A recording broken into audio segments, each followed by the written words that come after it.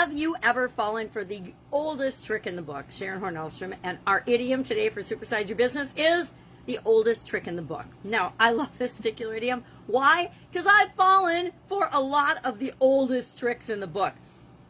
If you're naive and you think that the world's an awesome place and you trust everybody, chances are along the way, along your journey, you're going to fall for some things that are, it's a way of tricking someone that has been around for so long that you should have seen it coming a mile away, but we don't. We get bamboozled. I love the word bamboozled. We get tricked into thinking and believing something is some way, and it's a trick that's been used on hundreds, if not millions or thousands for sure, of people before, yet we still fall for it. It's an effective scam or strategy that people use that works and tricks other people into doing something, believing something, or acting in a certain way. Now, some people would say that marketing and sales strategies, a lot of those are tricks and tips and strategies. And every tip, trick, strategy book that you read has a little bit of maneuvering and manipulation in them. Are we helping people make choices and decisions in their own best interest? Yes, we like to think so. But if we're tricking them into thinking that they need our products or services and not just guiding them to make a conscious choice whether it's right for them or not, then I think we are probably participating in one of the oldest tricks in the book. So this idiom, this expression, dates back to the early 19th century, although book, referring to a body of knowledge, has been around as far back as the 14th century. So these are not new concepts. Think of the shell game. Think of the snake oil salesman that comes into town in the covered wagon. Think of, and I take a broader stroke and a broader definition to this particular idiom or expression. I think that if someone lies, deceives, misrepresents, commits any kind of illegal or fraudulent or misleading activity, to me, that's an old trick. It's an old trick. We should see it coming a mile away. You know, all the craziness in American politics right now, shame on us for not seeing this coming a mile away.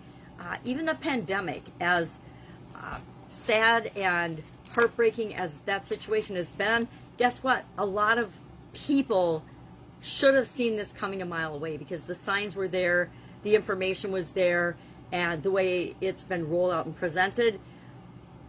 I am learning from this particular episode in my businesses and in my life, and I hope that you are as well, so that next time anything crazy like this happens, and I guarantee there will be a next time because it was so effective in creating the impact that certain individuals wanted it to create, it will repeat itself.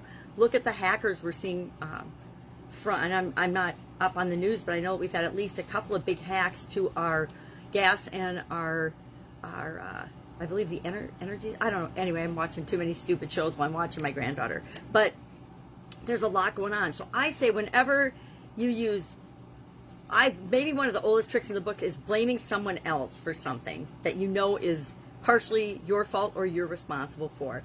Blame, I'd say doubt, worry, fear, any lies we tell ourselves are actually the oldest trick in the book, right? We're telling ourselves things that are we believe to be a certain way, but they're actually not. But we're tricking ourselves into believing that they are a certain way. I don't know if I said that right, but I know what I'm thinking about it. If you have questions, hit me up. So I think of things like flattery, blame, deceit, lying, forgery. What are some other crimey type things that I would think would be the oldest trick in the book? Why? Because they're things that have been going on for decades, if not centuries, that people are still falling for. Fake resumes, fake anything, fake scams online. Oh my gosh, fake health claims, fake anything. To me, those are the oldest trick in the book. And we have to remember that it's buyer beware and set things up so that our customers, the people that we're here to serve, never have a concern like that. Never feel like they're being manipulated or convinced or, think of some of the sales strategies. Get them to say yes 7 times and then present your offer.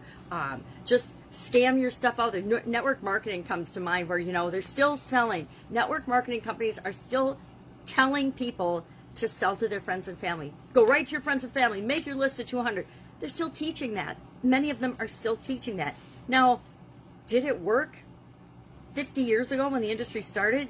sort of, but that's before they had the internet or any other ways and means to reach the people that really want to be talked to about a product or service. So to me, oldest trick in the book, anytime you create doubt, worry, fear, unrest in people, and again, it's a marketing strategy that people use to convince other people that they need their products or services, or to create a sense of urgency for them. And again, I think that's an ethical line that we each have to decide for ourselves what strategies we will or will not use. It's up to us to define the oldest trick in the book. But I would love to hear what and if you've ever fallen for and been fooled by an oldest trick in the book. I know I certainly have. I've been bamboozled several times in my life and in my career. I would say one of my ex-partners totally bamboozled my ex-husband and I. I'd say my ex-husband bamboozled me. He presented and represented himself as something he was not. And to me, that is the oldest trick in the book. Deceit, infidelity, lies, dishonesty, and again, not being honest with yourself is just as bad. And probably the oldest trick in the book is that we're not honest with ourselves and trustworthy. We don't commit to and stick to our own word and our own values and guidelines. And when that happens, I think that playing the oldest trick in the book is really the one we play on ourselves. So maybe it goes all the way back to the beginning of time and the beginning of humanity and the beginning of people. And for some reason, we like to play tricks on ourselves as well as other people. I don't know. Share in the comments below if you've ever fallen for an oldest trick in the book. You know, I got a bridge to sell you. There's so many. Share those in the comments below and let's have some fun with that today. Go out, make it an absolutely amazing day. I will see you tomorrow with another interesting book-related idiom. For the rest of the month, I'm going to do a book-related idiom every day. And if I can help you in any way, or if you have an idiom you'd like to know the origin and the meaning and how it might tie to your business and growing your business, hit me up in the comments below. Otherwise, have a great day, and I'll be with you tomorrow.